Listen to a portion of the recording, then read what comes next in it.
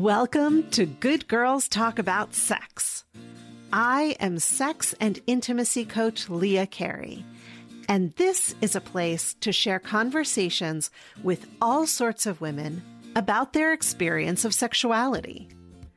These are unfiltered conversations between adult women talking about sex. If anything about the previous sentence offends you, turn back now. And if you're looking for a trigger warning, you're not going to get it from me. I believe that you are stronger than the trauma you have experienced. I have faith in your ability to deal with things that upset you. Sound good? Let's start the show.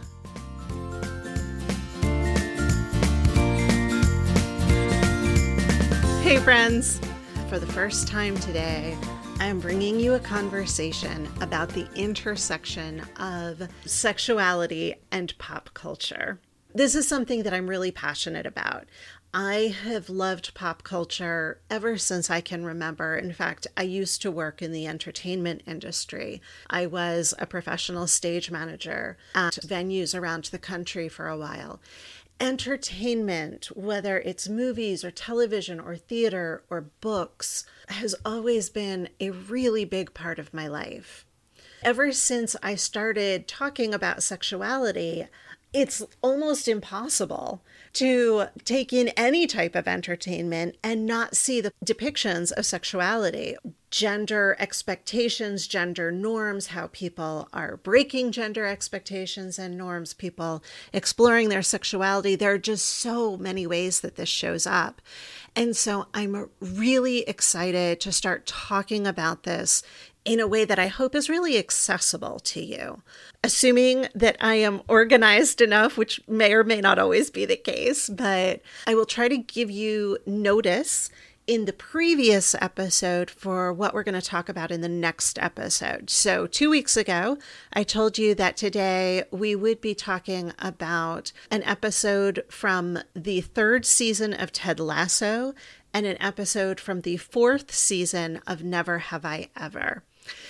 And we're going to talk about things that happen in those shows that may contain spoilers, because you can't talk about sexuality unless you're talking about what's actually going on the screen, what the characters' motivations are, what their backgrounds are, how they actually respond to things. All of those things are tied up in what has happened in the story. So if you have not watched these shows and you want to watch them before you listen to this episode, please go do that and come back.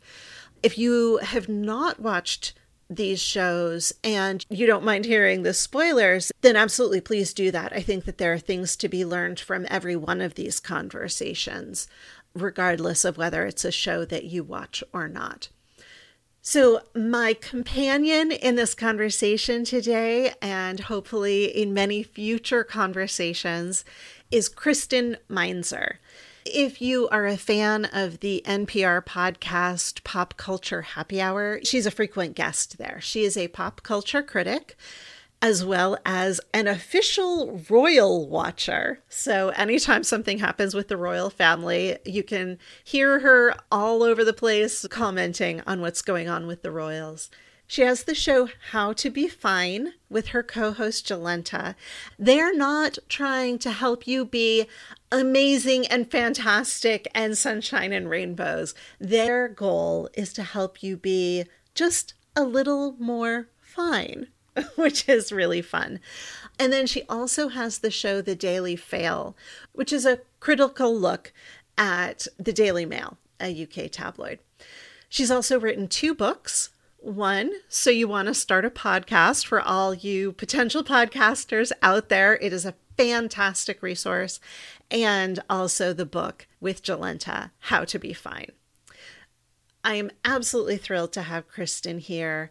And I really hope you enjoy this conversation. Please, please, please, please, please let me know so that I know this is something that you want to be hearing.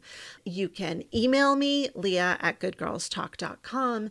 You can DM me on Instagram, Good Girls Talk. You can call the listener line at 720-GOOD-SEX. However you want to get in touch with me, please do. I would love to know if this is something that you want to keep hearing. So now, on to the conversation.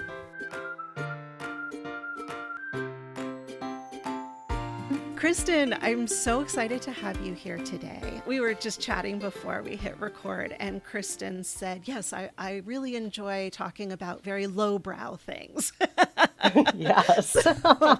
So Kristen, welcome. Thank you for being here. Oh my gosh, thank you so much for having me. And just, clarification for anybody who thinks I'm using the term lowbrow in a condescending or derogatory way. I'm absolutely not. When I say lowbrow, I mean it's not highfalutin. Yeah. No offense to the opera, no offense to the symphony. Those are great things. But I think that what really speaks to our values, what speaks to how we see ourselves, how we see the world, is really the stuff that is consumed on a mass level, including movies, including tabloids, including reality TV. Exactly. I could not agree more. A lot of my friends, when they see me commenting on social media about something like The Bachelor or Bachelorette, are like, oh my God, I can't believe that you watch that trash. And that's so anti-feminine. And I'm like, well, honestly, I feel like those are some of the places where we see people actually being people. And yes, they're being, produced and and they're being put in situations where their worst selves will come out. Absolutely. But they're also interacting without a script. Several years ago, there was a scene where a woman had a date with a guy at a pool, and she leaned in to kiss him, and he sort of backed off, and she got really weirded out and pulled all the way back and started to walk away, and he started to grab her and be like, hey, what just happened? But him grabbing her triggered her flight response because she'd been in an abusive relationship before. Ooh. It was so real. It was ugly and it was painful, but in my mind, it was such a real example of things that happen every day. And where else are you going to see that in quite that way? Yeah, I think that's a great example. Yeah. And, on just a more surface level, we see on reality shows all the time what it feels like to maybe be compared to other people. Because a lot of times people are being pit against each other for the affections of one person. Yes. What does it feel like to try and be your quote unquote best self or most desirable self? What does it feel like to walk through this fake world where you're having real, genuine feelings? So I think everything you're saying is totally true. I love it. I'm so excited for this conversation.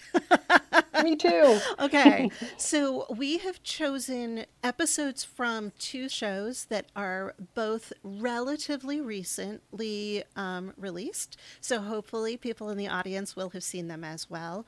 We'll be talking about Ted Lasso, Season 3, Episode 8, We'll Never Have Paris. And this is the one in which one of Keely's sex tapes has been released publicly. And then we're going to talk about Never Have I Ever, Season 4, Episode 1, which is Never Have I Ever Lost My Virginity, in which Davy is in the aftermath of having had sex for the first time. So, Kristen, where would you like to start? Oh my gosh. Well, I love both of these shows so much. I'm not saying either show is perfect, but I think that's part of why I love both the shows too. You see little missteps they make, things they could do better, and conversations we could all have around these topics. But I vote that we start with Never Have I Ever. Can you tell me why you love the show so much? Because you introduced me to it. I had not watched it at all. And then over the last, 10 days, I binged all 4 seasons and I'm completely in love.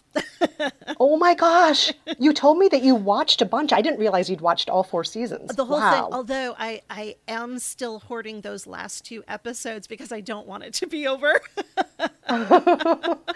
It is a special show. It centers on Davy, who is a misfit. She recently lost her dad. She's being raised by her mother.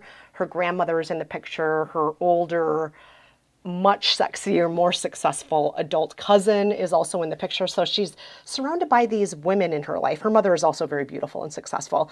And meanwhile, she's kind of a nerd. She's kind of awkward. Her two best friends are weirdos. One is a robotics enthusiast and the other is a theater nerd. And these three girls, when the show starts off in season 1, they just want to go out and be popular, get laid, be noticed. And it's so fun to see girls have that appetite to unapologetically say, I want to make out with hot guys. That guy over there, that's the one who I want to take off my pants with. And back when I was growing up, we didn't get to see a lot of depictions of female desire in teens. We were usually, as girls, chased after. Yeah. We had to say yes or no. We were gatekeepers.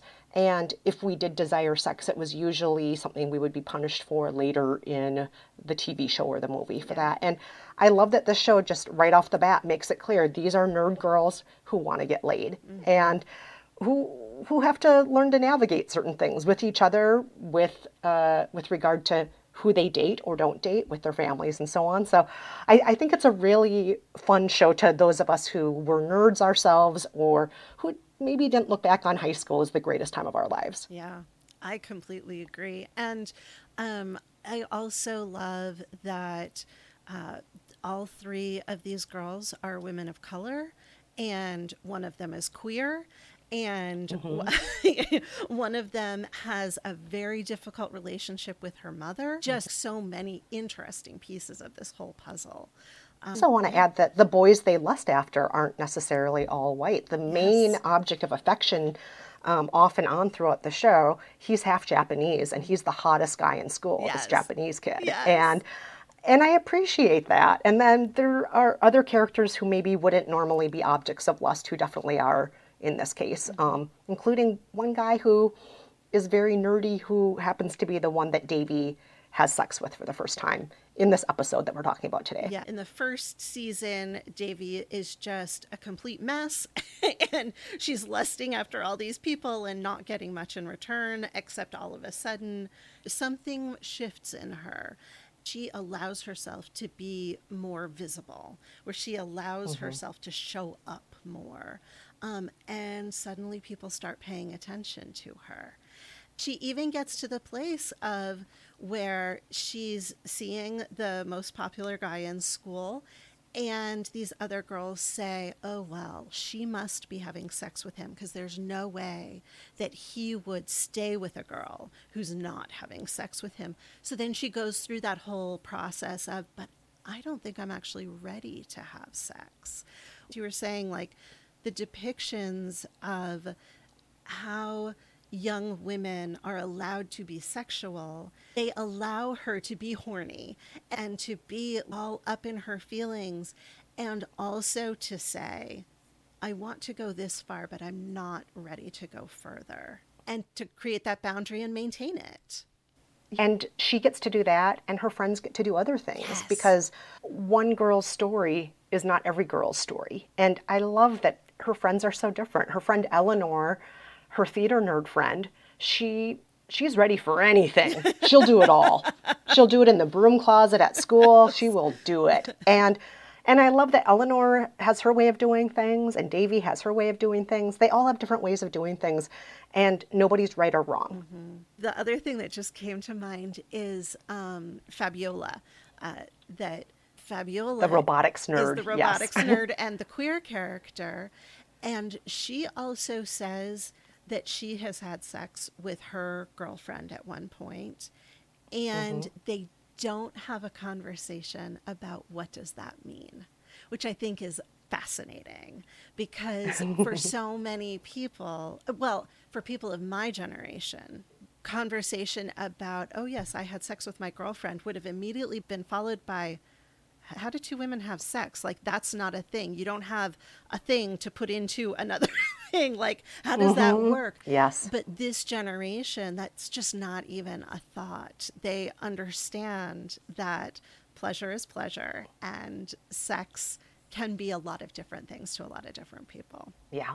I have so much hope because of this generation. I know that it's always popular for older people to deride younger people, but I don't feel that way about our younger generation. I'm like, you go. You're making the world a better place. I so agree. The way that they view sex, relationships, and gender makes me really hopeful. Me too. Okay, so now all of the preface to, okay, Davy has sex. Yes, we're in season 4, episode 1. And what happens? She's very, very disappointed. Yeah. This is not fireworks. It's not orgasms. It's not even like, ooh, this is special. It's none of those things. It's just, oh God, now what do we do? Am I supposed to leave now? And he's like, yeah, get out of here, because he's just as awkward as she is. He's not comforting her and saying the right thing. Nobody's saying the right thing here. And everybody feels terrible afterward. Yeah. And what I really appreciate about this is a few things. One, I think it's really accurate. When you have 2 teenagers having sex for the first time, the idea that it's going to be like any of those great romantic stories that we've been fed in the past, Blue Lagoon even, like, oh, it's so magical, look at us in paradise having sex for the first time. More often than not, it's not going to be like that. There is going to be some awkwardness. There's going to be like, does this go here? How does this feel? I don't know if, like, is my arm falling asleep? There's a lot of things that are happening and ways that we're using our body for the first time when we are having sex with somebody else. Even if it's like the first time as a 40-year-old having sex with somebody, you know, even if you're not a teenager, but you're just having, you know, getting into bed for the first time with somebody as somebody who's had sex thousands of times. Yeah. It's always going to come with certain like, oh, is this working? Do you like this? And I like that that is shown. I love that it's not shown as being this magic, all right, Davy has arrived. This is it. The other thing I really like about this is that the fact that it's awkward, the fact that it's not orgasmic, that when she talks about it with her friends are like, yeah, whatever. They don't put any expectations on her. They don't shame her in any way for this. They're just like, yeah, you know, first time sex. And they also don't put so much value on it, like this will define you for the rest of your life. Because I think a lot of us were fed the storyline in past decades, that the first time has to be with somebody you know, would love forever. Is this somebody that you're going to have pure magic with? The first time is something you're going to think about every day for the rest of your life, so it better be the best version of first time sex you can have. Right. And there was so much value put on the first time, your first partner, and this idea that it really will be defining for who you are as a person, as a woman, as a sexual being. And it doesn't have to be. And I like that the show doesn't treat it like that. The first time you have sex doesn't stain you with, you know, good or bad value for the rest of your life. And the show gets that right, in my opinion. Yeah. And she's not emotionally scarred by it in any way. Yes. It's just like, oh, thank you. That kind of happened. She doesn't have to explain it away. She doesn't have to rationalize anything. She doesn't have to tell herself lies. It's just like, well, that was that. Yeah. And she doesn't, I don't remember her ever saying, oh, it must have been because I did something wrong. It's not like I was a bad lover or I didn't please him. It's like, nah, that was kind of not great. Yes. And something else that I think so people who listen to the show regularly will know that I talk a lot about the stars conversation, which is the pre-sex conversation. So one of the things that I noticed in this episode was how helpful it would have been for Davy and Ben to have a pre-sex conversation. And one of the elements of that conversation, so Kristen, because I assume you have not heard this before, the elements of the stars conversation are what's your STI status, so that everybody knows what their health risks are up front and what their risk tolerances are. What are your turn-ons? What are your avoids or turn-offs? What are your relationship expectations? And what are your safety protocols? So if you can cover those 5 things before you have sex, and it doesn't need to be a long, painful conversation, it can really happen in 10 or 15 minutes. But If Davy and Ben had had a conversation about their relationship expectations before they climbed in bed together, that whole thing might have gone differently. Because, like you said, they finish having sex and they're both lying there, kind of like, I don't know what just happened, but this is really awkward and weird.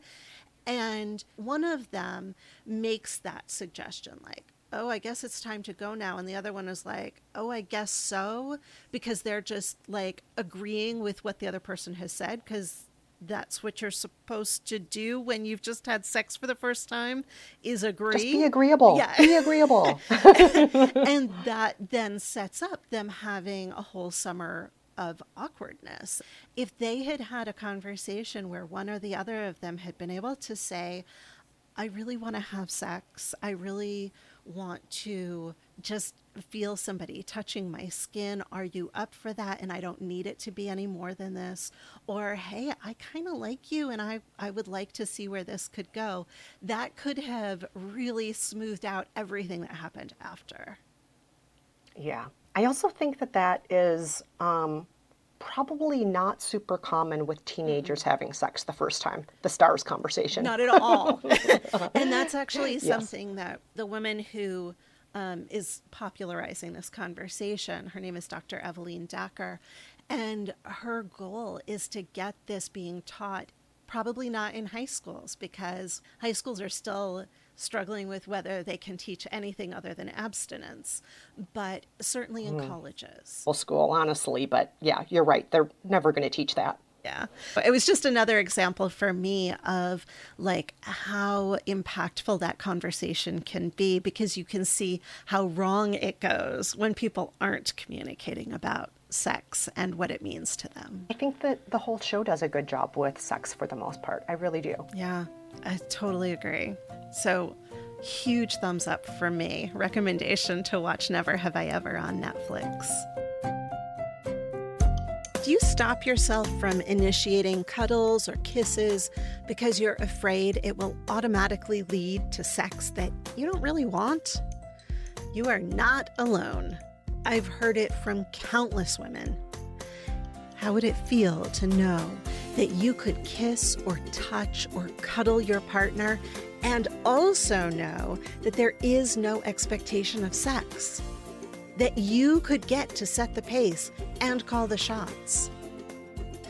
With one client recently, I've been workshopping how she can tell her partner that she wants to be able to interact with him without it automatically becoming sex. In the middle of our conversation, her eyes got wide and she said, "Oh, wow, he's not the one who expects it to turn into sex. I do. I think it's what I'm supposed to do, so I'm the one who keeps driving us there. I've been blaming all of this on him, but maybe it's not actually his fault." The conversation she wanted to have with him suddenly changed. As we gamed out the words she now wanted to say, I asked her how she was feeling about talking with him. And while before she had said she was completely terrified, now she said she was feeling excited about the possibilities. This is the kind of shift that's possible when you have a guide who can see the bigger picture and help you navigate the self-sabotage your brain has created, believing it was keeping you safe. I would be so honored to be your guide on this path.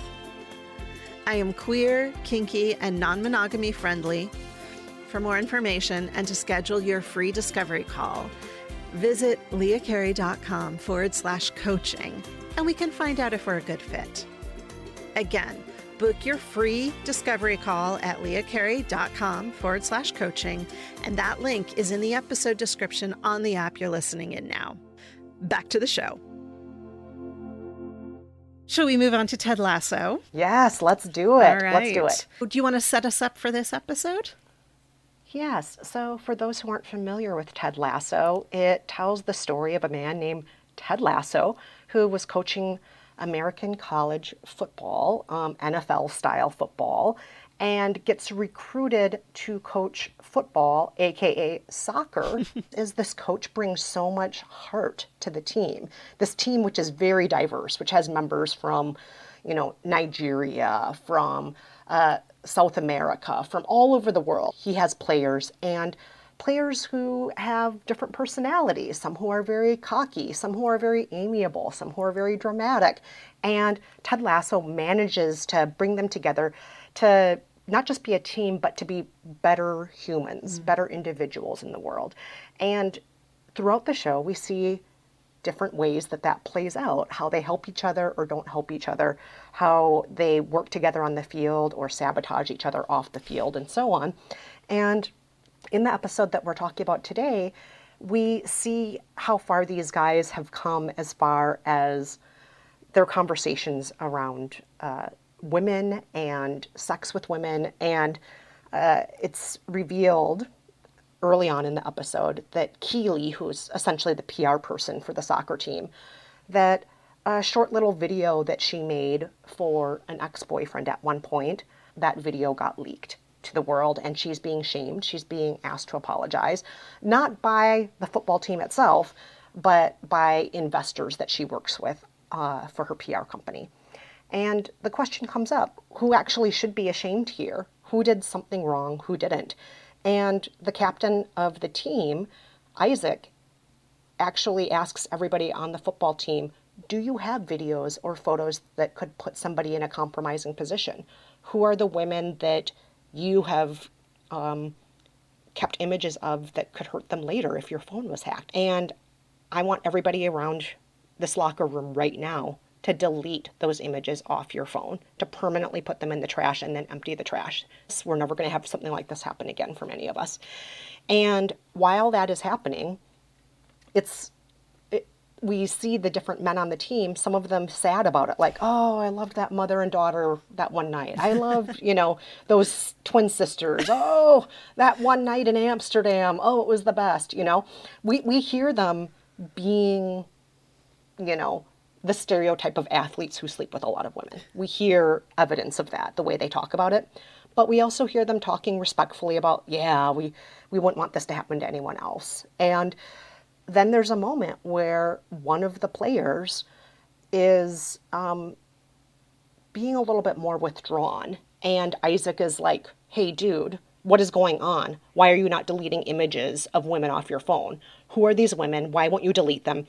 And he grabs Colin's phone. Now, at this point in the show, the viewer knows that Colin is gay, and he is not out to the rest of the team.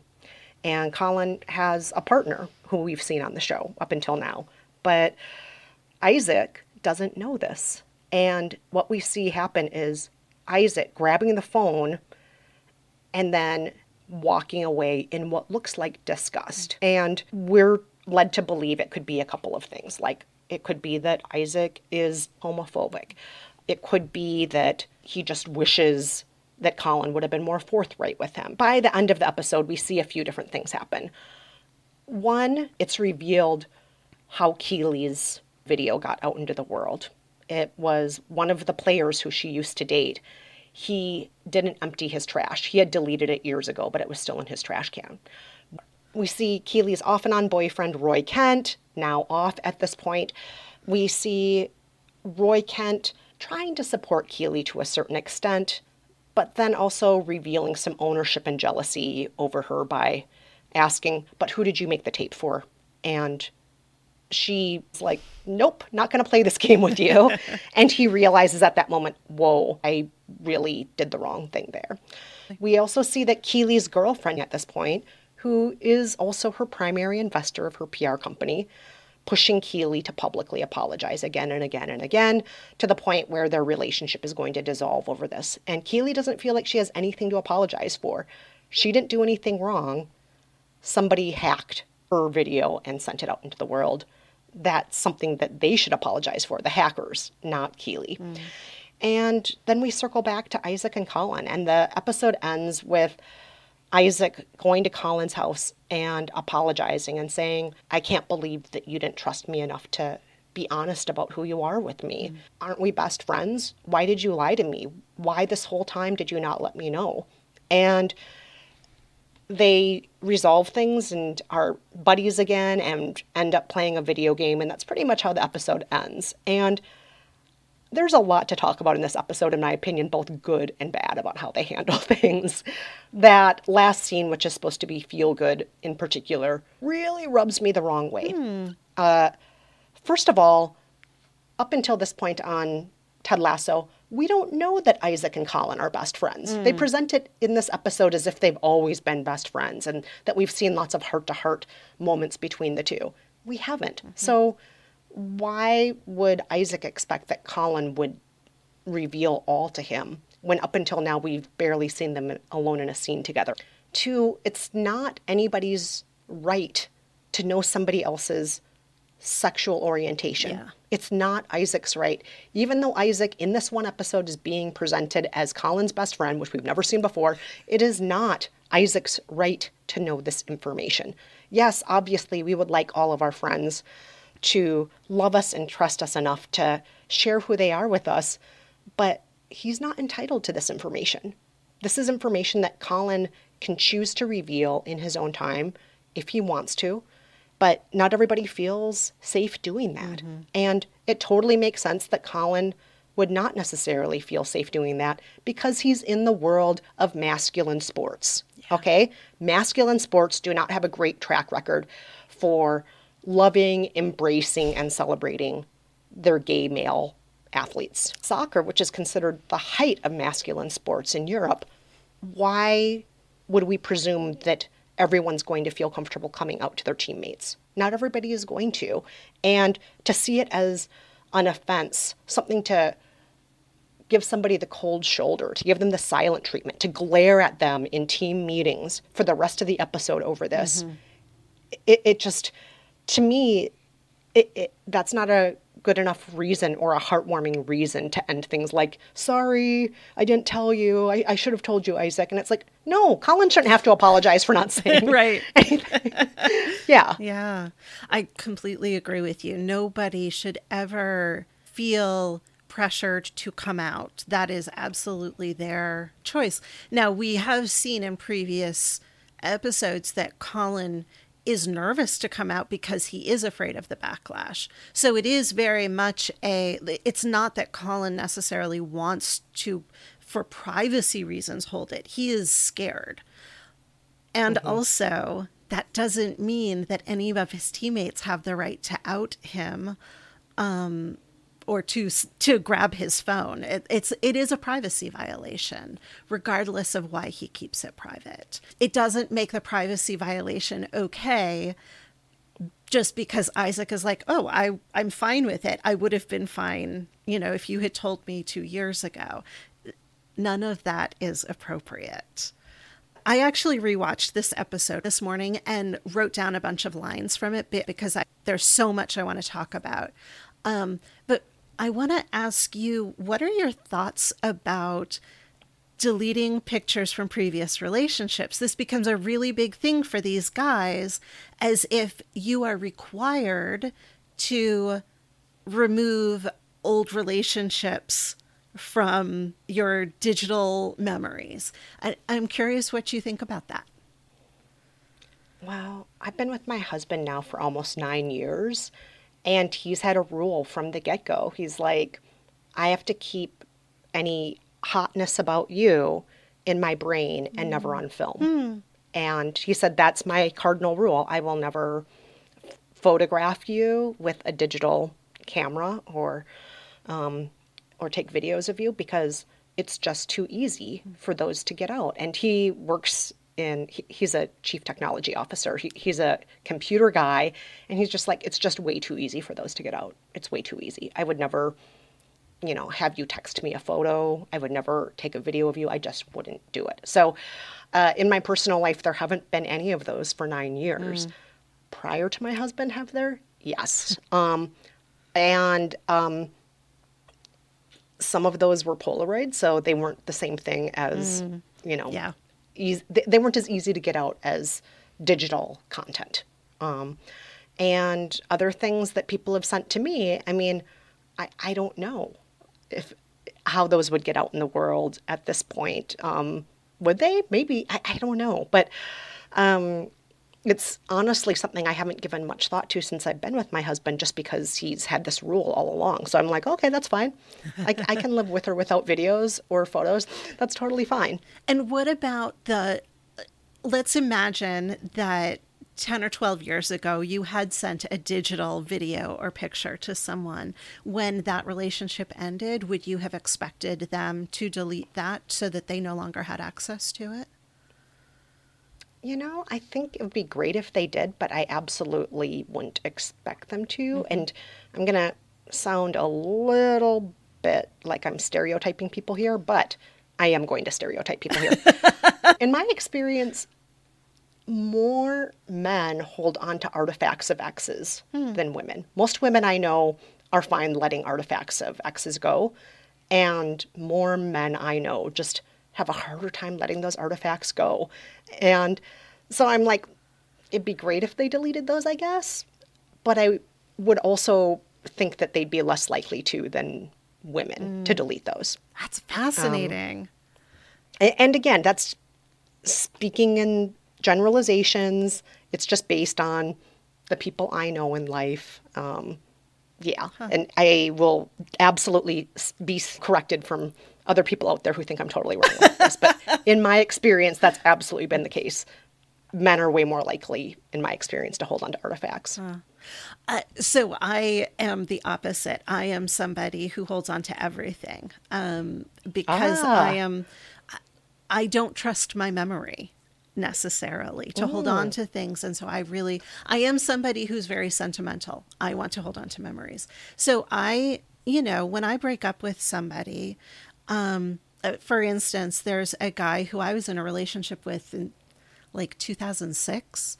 I still have the pictures that he and I took together. I have pictures of his dog. He is not someone I ever want to see or speak to again, but it is a moment from my life. And I don't want to lose access to that moment from my life.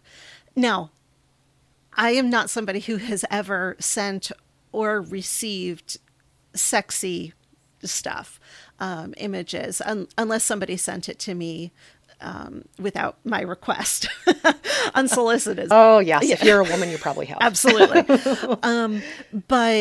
So this is not something that's necessarily an active concern for me. And especially now that I work in this field of female sexuality, I'm very careful because I think women in my position are actually in great danger of, well, of course we can share her pictures. She's a sex educator. That's just carte blanche to do anything you want with her sexual image. So I have taken a couple of pictures that show my body for my current partner, that show my body, but I would never put, have my face and my body in the same picture. With that said, I don't think I would expect him to delete those if we were to ever part ways. I don't think that is my prerogative to tell him that he has to. It's an interesting question to me, and I thought it was really interesting how they depicted this whole team of guys who are like, yeah, we got to get rid of these. And I appreciated that they were talking about it in terms of protecting the women in their lives. Mm-hmm. But I also thought, I'm not sure how realistic I think that is. Yeah. I mean, I think in their case, they were talking about, we are public figures. Yeah. Somebody on our team, our PR person, has already been hacked. Mm-hmm. Any of us can get hacked next. And so I think under the circumstances, it made sense to do what they could, to get ahead of it if they could. Yeah. If everybody knows that there's a chance that they'll be hacked next, to get ahead of that. And we know that Jamie Tart was hacked. Mm-hmm. We know partway through the episode that he was. So, of course, it makes sense to just, let's take care of this before more scandal hits. But not just more scandal. We don't want anyone to feel the way Keely does, because they all love Keely. Yeah. They think so highly of her, and they're like, we don't want anyone else to feel violated the way Keely has felt violated by this. Yeah. And, of course, it's not their fault for consensually receiving or sending those kinds of images. It's the fault of the hackers. Absolutely. Consensually sending and receiving images is not a crime unless you are underage or your subject is underage, or if it's not consensual. Mm-hmm. But yeah, I think it's interesting. So you're okay with your photos being out in the world. Do you think that's partly because your face is not in the photos? I would feel very differently if my face were in the, yeah. I would not be Yeah. okay, but that's why I choose not to take them in the first place. Like, so I worked as a journalist for a while, and my very firm belief is now I will not put anything online. I will not put anything, you know, put anything into any sort of digital form that I'm not okay seeing on the front page of tomorrow's newspaper, because I know what we did in order to get Yes. stories. And so if, you know, if I would not be okay seeing my face and nude body on the front page of tomorrow's newspaper, it's not something that I'm going to record. That's just sort Yeah. of my life policy. Yeah, and I should say here, I have been a nude model for artistic purposes before. I've Oh, been yeah. photographed and I've been painted nude, but I don't consider that even in the same category as I'm sending photos to titillate or to remind you of certain acts that have taken place between us. That's not the same thing as I'm gonna lay here in a pile of rags while somebody does a still life of me. It's not the same thing. I have also done some artistic nudes, and I feel exactly the same way, which is brings up an interesting point, because one of the things that Keeley says is there are tons of topless photos of me online, but those were my choice, and this is not. Yes. And that's a huge distinction. It is the question of consent. Yeah, because before she was a PR rep, she actually was kind of a reality star personality slash model. And a lot of her modeling involved being page 3 girl or being, you know, that wacky character on Love Island. You know, she did a lot of stuff like that. Yeah. And so sometimes she's not wearing a lot of clothes in her past life. And she was fine with that because she chose it. And probably she was paid for it as well, which Yes. is a big distinction. Something else that I wanted to talk about, the conversation that happens between Rebecca and Keeley, and they are one of my favorite relationships on the show. So much of the show is, I think, about men's relationship and men's mental health, but the relationship, the best friendship between Keeley and Rebecca is so special. And Rebecca, by the way, is the owner of the team. Oh, thank you. Yes. Yes. And I would love to grow up and be Rebecca someday. I would love to be that elegant and classy and smart. So Keeley goes to Rebecca when this all happens for, you know, moral support and to talk it out. And Rebecca says, is there anything that I can do to help? And Keeley's response is, well, you could restructure society so women aren't constantly sexualized while simultaneously being crucified for being sexual. And I thought, what a brilliant distillation of what women experience. Yes, absolutely. Because that really is the fix. The fix isn't, I'm here for you, let's have a glass of wine. That's helpful to a certain extent in the moment, but doesn't fix the overall issue, the bigger issue that causes these kinds of things to happen in the first place. Yeah. And that Rebecca is so clear, this is not a you problem. This is a hacker doing illegal things problem, and you should never have to apologize for the fact that you did something that you wanted to do. And I think she is the one who sort of crystallizes that message the best for Keeley, who then actually loses her investor funding because she won't make the apology that she has been told to make, in which she's supposed to say that I'm going to learn and grow from this experience. And, you know, I'm so embarrassed and I'll never do this again, which is just take it to its base level as pure and simple slut shaming. It is them asking her to slut shame herself. Which is simply not appropriate. Yeah. So I would give an A+ to Keeley and Rebecca in this Yes. episode, and not give an A+ to Isaac and his storyline with Colin in this episode.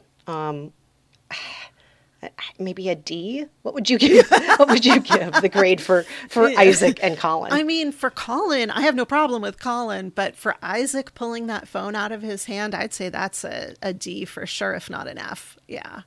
Yeah. That is such a great example of the various responses that people can have to something.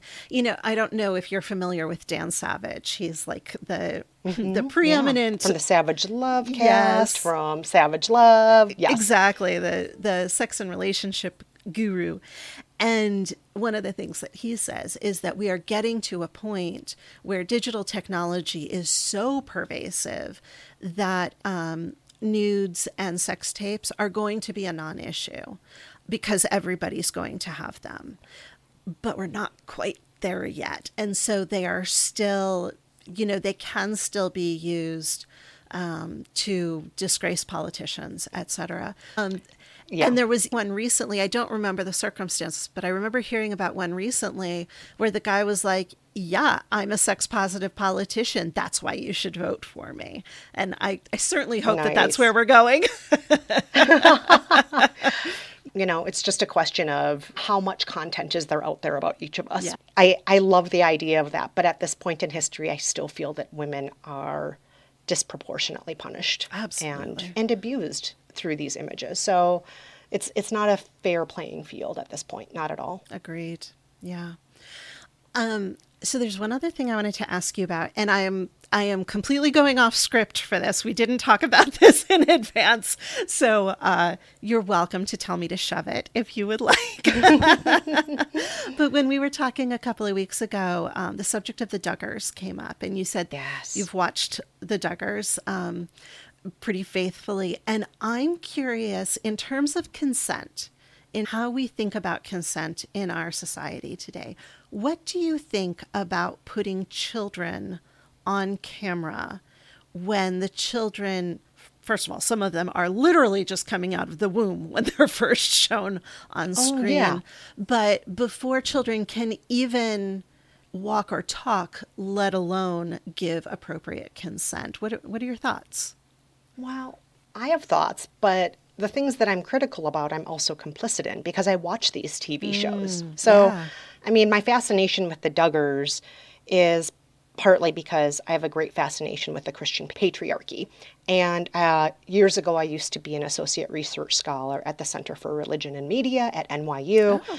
I have a great deal of curiosity about the Quiverful movement, about how the far-right Christian family movement has seeped its way into politics, about how policy is affected by the normalization of families like the Duggars, who are a part of the Institute in Basic Life Principles cult. And they might say that their IBLP education is actually just life coaching with a biblical stance, but it's not just life coaching with a biblical stance. It is deemed a cult by those who've escaped it.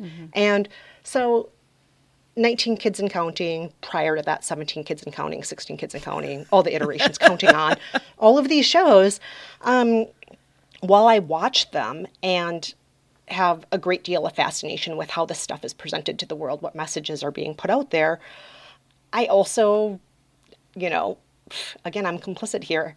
I don't know if kids that age should be pushed into being on TV, and there should be more safety regulations in place. As far as safety regulations on a movie set or in scripted shows, they're much safer with children than they are on reality shows, unfortunately. And it's also unfortunate that in the case of the Duggars, again, you're filming a cult and acting like it's normal. Yeah. And you're trying to depict these children as, isn't it amazing how well behaved they are? Look, Michelle has 19 kids, and yet they're so obedient. But what are they not showing? They're not showing the physical abuse, the way these children are belittled. They're not showing the blanket training. That's something you do with an infant, that you put them on a blanket, and if they try to get off the blanket, you hit them. And the Duggars and other members of the IBLP, they follow these rules about blanket training. They follow, spare the rod, spoil the child. They believe strongly in you can be anywhere from 3 days old to 20 years old, but if you live under my roof, I can physically assault you until you behave the way I want you to as my child. I am the head of this household. And so there's a lot of abuse, but also in the IBLP, there's financial abuse, as with all cults. So all of these children who appear on screen on 19 Kids and Counting, they never got paid. Yeah. And they were the main draw of the show. People were watching either out of the kind of fascination that I had with the show, but more often than not, because the kids were adorable and look at these old-fashioned values. And you could watch the show and think, oh, this is an escape from the things I worry about with my own family. I worry about my kids sexting each other, and these kids, they're never going to sext anyone. They don't even have access to cell phones. And it almost was like, for a lot of people, watching Little House on the Prairie, like, oh, we can have those values today. My kid isn't going to watch online porn. Spoiler, yes, he is. And Yeah. and much, much worse. He's going to watch much, much worse stuff online. The oldest Duggar child is currently incarcerated for child sexual assault imagery, owning and distributing and receiving. So there's that fantasy there on the show that I think a lot of people found comfort in. The world is scary. There are a lot of things that I don't know what my kids are up to. What are they doing on Snapchat? What are they doing on their computers? What are they doing after hours? And you can watch the Duggars and think, oh, there's another way. Look at this. This is so safe. This is so comforting.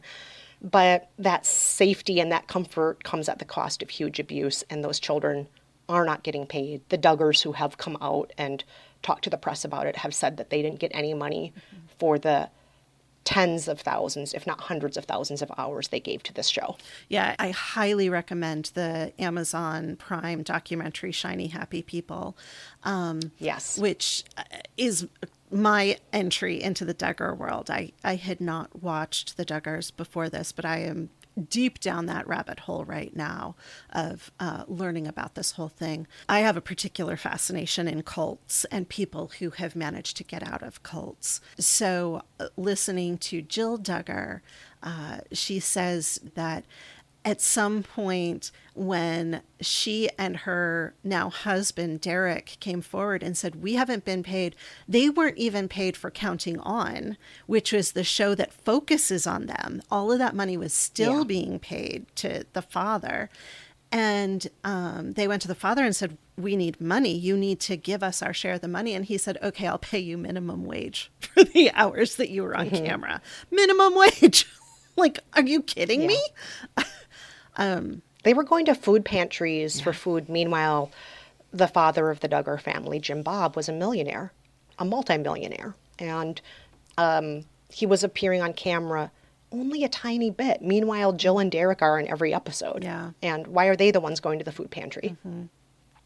Did they ever show them going to the food pantry on the show? Oh, God, no. Okay, I No. didn't think so. No. Yeah. I'm really torn about this question of children appearing on camera in this kind of situation, because it means that a part of their life is out in the public realm that they can never get back.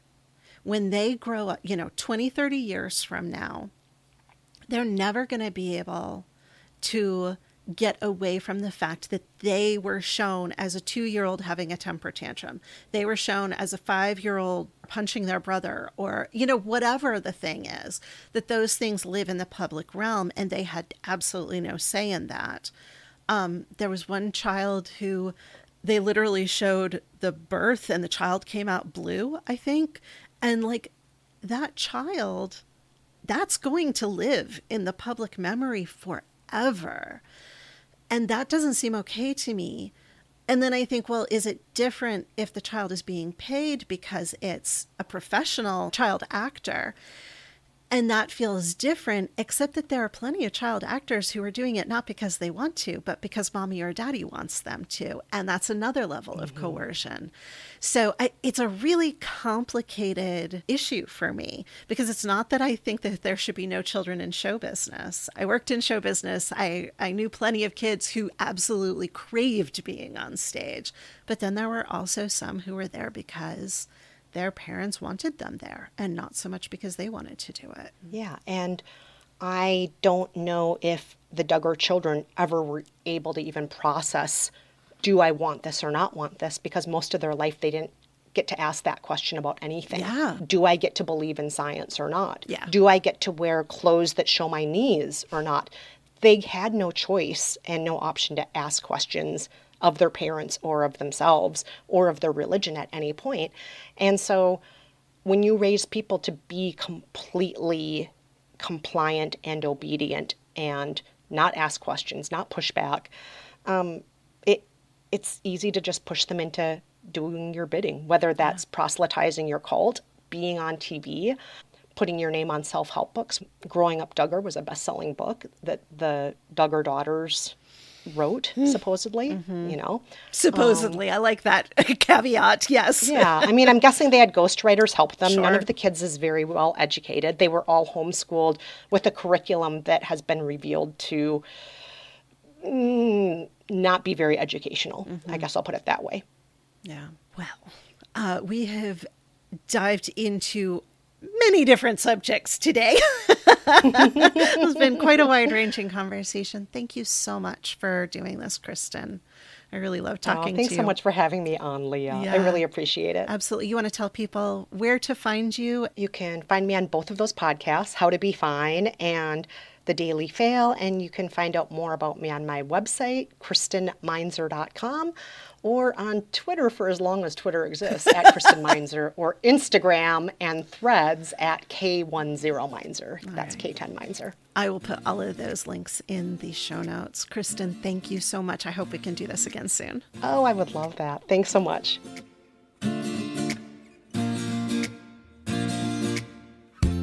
That's it for today. Before we go, I want to remind you that the things you may have heard about your sexuality aren't true. You are worthy. You are desirable. You are not broken. As a sex and intimacy coach, I will guide you in embracing the sexuality that is innately yours, no matter what it looks like. To set up your free discovery call, go to leahcarey.com/coaching. If you have questions or comments about anything you've heard on the show, call and leave a message at 720-GOOD-SEX. Full show notes and transcripts for this episode are at goodgirlstalk.com.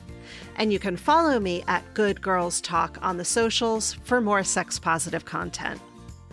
If you're enjoying the show, please take a moment to leave a 5-star rating and review on Apple Podcasts, or if you're using another podcast app, go to ratethispodcast.com/goodgirls. While listening to this show is free, producing it is not. If my work is meaningful to you and you have a few dollars to support it each month, I'll gratefully accept your patronage at Patreon. Find out more and become a community member at patreon.com/Good Girls Talk About Sex. Good Girls Talk About Sex is produced by me, Leah Carey, and edited by Gretchen Kilby. I have additional administrative support from Laura O'Connor. Transcripts are produced by Jan Asiello. Until next time, here's to your better sex life.